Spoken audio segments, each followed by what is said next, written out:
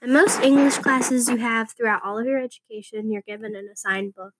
In some grades, especially elementary, I at least was given groups based on reading level and then given a book to read independently and then discuss as a group. And each book group had a different assigned book. This typically continued in the assigned book part, not necessarily the group part. And it even continues until college, where even today we are assigned what books to read, what to read in the book, by which day, and more.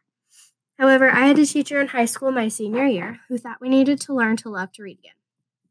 So, for the first around 20 minutes of class, mind you, this is only about a 45-minute class, was focused on reading a book of our choice. Sorry, any book at our own pace. We didn't have to do any assignments to prove we were reading.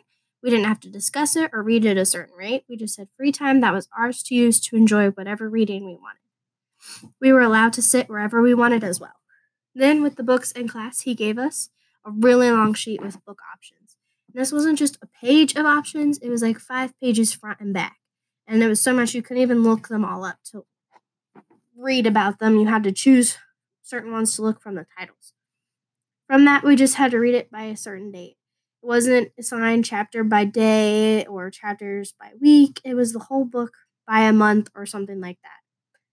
This was really nice because some could read slowly and enjoy it, and others could rush and read it in the day before. Or if you had a week that was less busy than others, you could read it in that.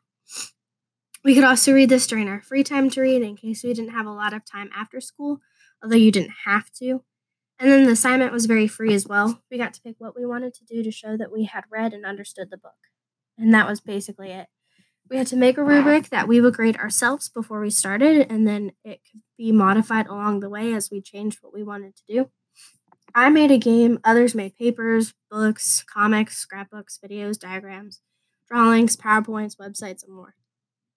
Then on the day it was due, we just had a sharing day where you could share with anyone we wanted. You didn't have to get in front of the class and present. You could just share with a group or random people, and then you had to share it with the teacher as well. He would have us grade ourselves and discuss with him why we graded the way we did, and then if he agreed or not. Overall, this is not how my education assignments were as a whole. In fact, this was actually a very rare assignment to have this much freedom in. This way of learning really let me learn, engage, and inspired me, and made me proud of my work in the end. And I wanted to own my own learning. This is the way we should be taught more often. This is probably why this experience sticks with me more than other classes as well. I remember more about that book than the books I read junior year or possibly even some that I read in college freshman year.